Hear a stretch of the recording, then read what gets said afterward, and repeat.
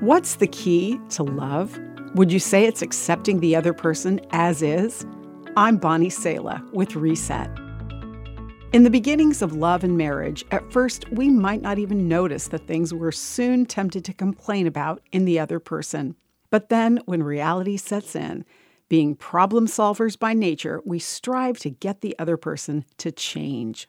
This, of course, is usually attempted with the old reward and punishment routine. It may work with a mule, but not with your mate. When we finally decide we can't change them, we tend to give up. How do you keep from that point of despair? How do you learn to live with differences? The following practices can really help. 1, keep your side of the street clean. This phrase means that we focus clearly on our own behaviors, some of which are no doubt irritating to our spouse.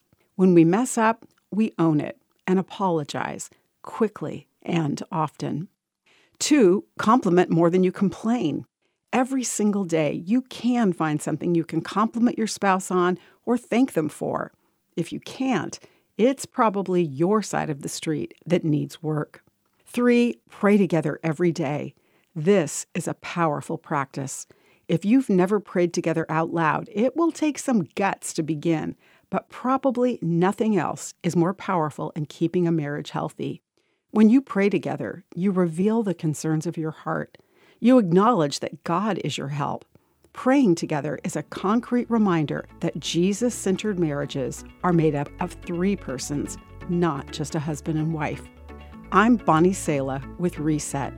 To hear this again, read or share this, or to find more resources like this, visit guidelines.org.